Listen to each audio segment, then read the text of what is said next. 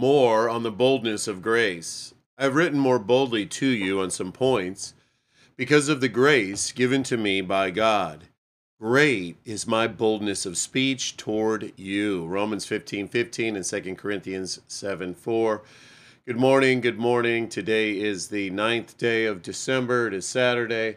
Currently 54 degrees and cloudy, and looks like a high of 68 today. A little warmer, but it looks like rain showers a little bit this morning, and then bigger chance later on this afternoon or this evening on into tomorrow.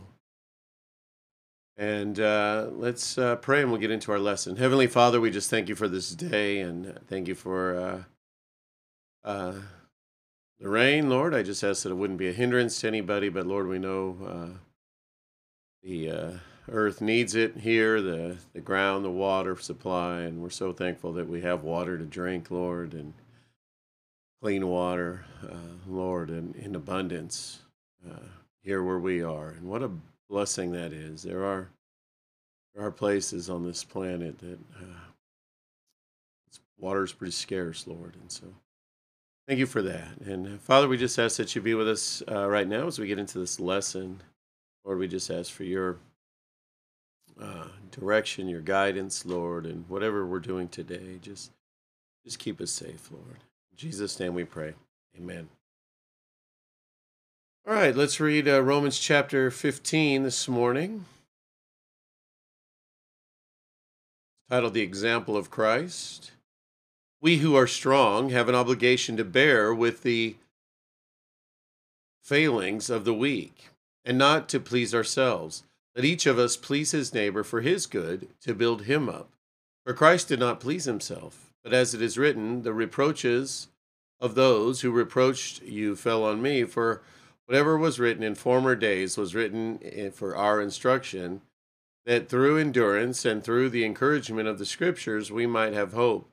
May the God of endurance and encouragement grant you to live in such harmony with one another, in accord with Christ Jesus, that together you may with one voice glorify the God and Father of our Lord Jesus Christ. Therefore, welcome one another as Christ has welcomed you for the glory of God.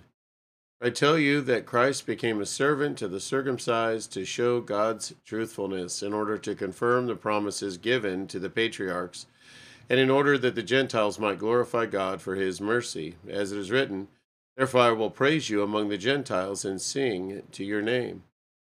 And again it is said, rejoice, O Gentiles, with his people. And again, praise the Lord, all you Gentiles, and let all the peoples extol him. And again, Isaiah says, the root of Jesse will come, and he who arises to rule the Gentiles, in him will the Gentiles hope. May the God of hope fill you with all joy and peace in believing, so that by the power of the Holy Spirit you may abound in hope. I myself am satisfied about you, my brothers, that you yourselves are full of goodness, filled with all knowledge, and able to instruct one another. But on some points I have written to you very boldly, by way of reminder, because of the grace given to me by God, to be a minister of Christ Jesus to the Gentiles in the priestly service of the gospel of God, so that the offering of the Gentiles may be acceptable, sanctified by the Holy Spirit. In Christ Jesus, then, I have reason to be proud of my work for God, for I will not venture to speak of anything except what Christ has accomplished through me to bring the Gentiles to obedience, by word and deed, by the power and signs and wonders, by the power of the Spirit and God, so that from Jerusalem and all the way around to Lycrium, I have fulfilled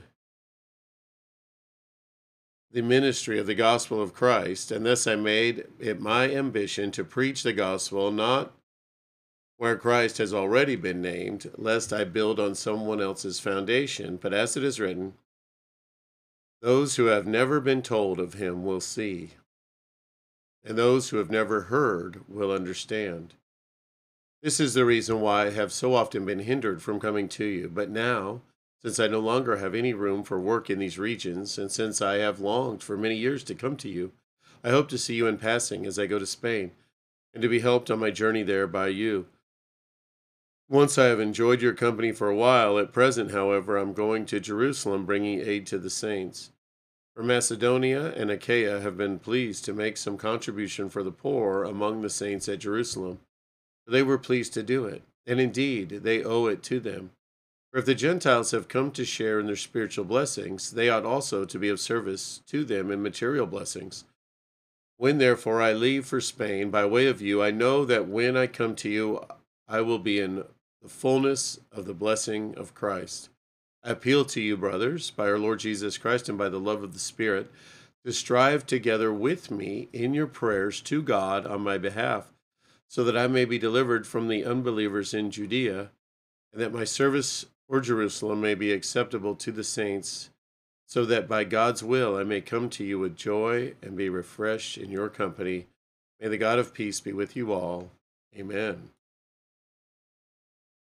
More on the boldness of grace. When the grace of God is at work in the lives of his people, spiritual boldness is a common result. This was clearly the testimony of the early church. They spoke the word of God with boldness, and great grace was upon them all. Acts chapter 4.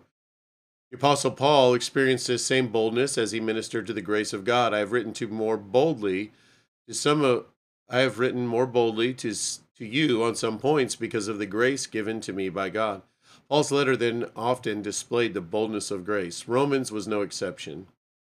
As he applied the radical truths of the gospel of grace given in the earlier chapters of Romans, he spoke with characteristic boldness. His exhortation to lay our lives on God's altar is a prime example. I beseech you, therefore, brethren, by the mercies of God, that you present your bodies a living sacrifice, holy, acceptable to God, which is your reasonable service. And do not be conformed to this world, but be transformed by the renewing of your mind, that you may prove what is that good and acceptable and perfect will of God. Romans 12. His call to be clothed in Christ, leaving no room for fleshly tendencies, is another notable instance of boldness.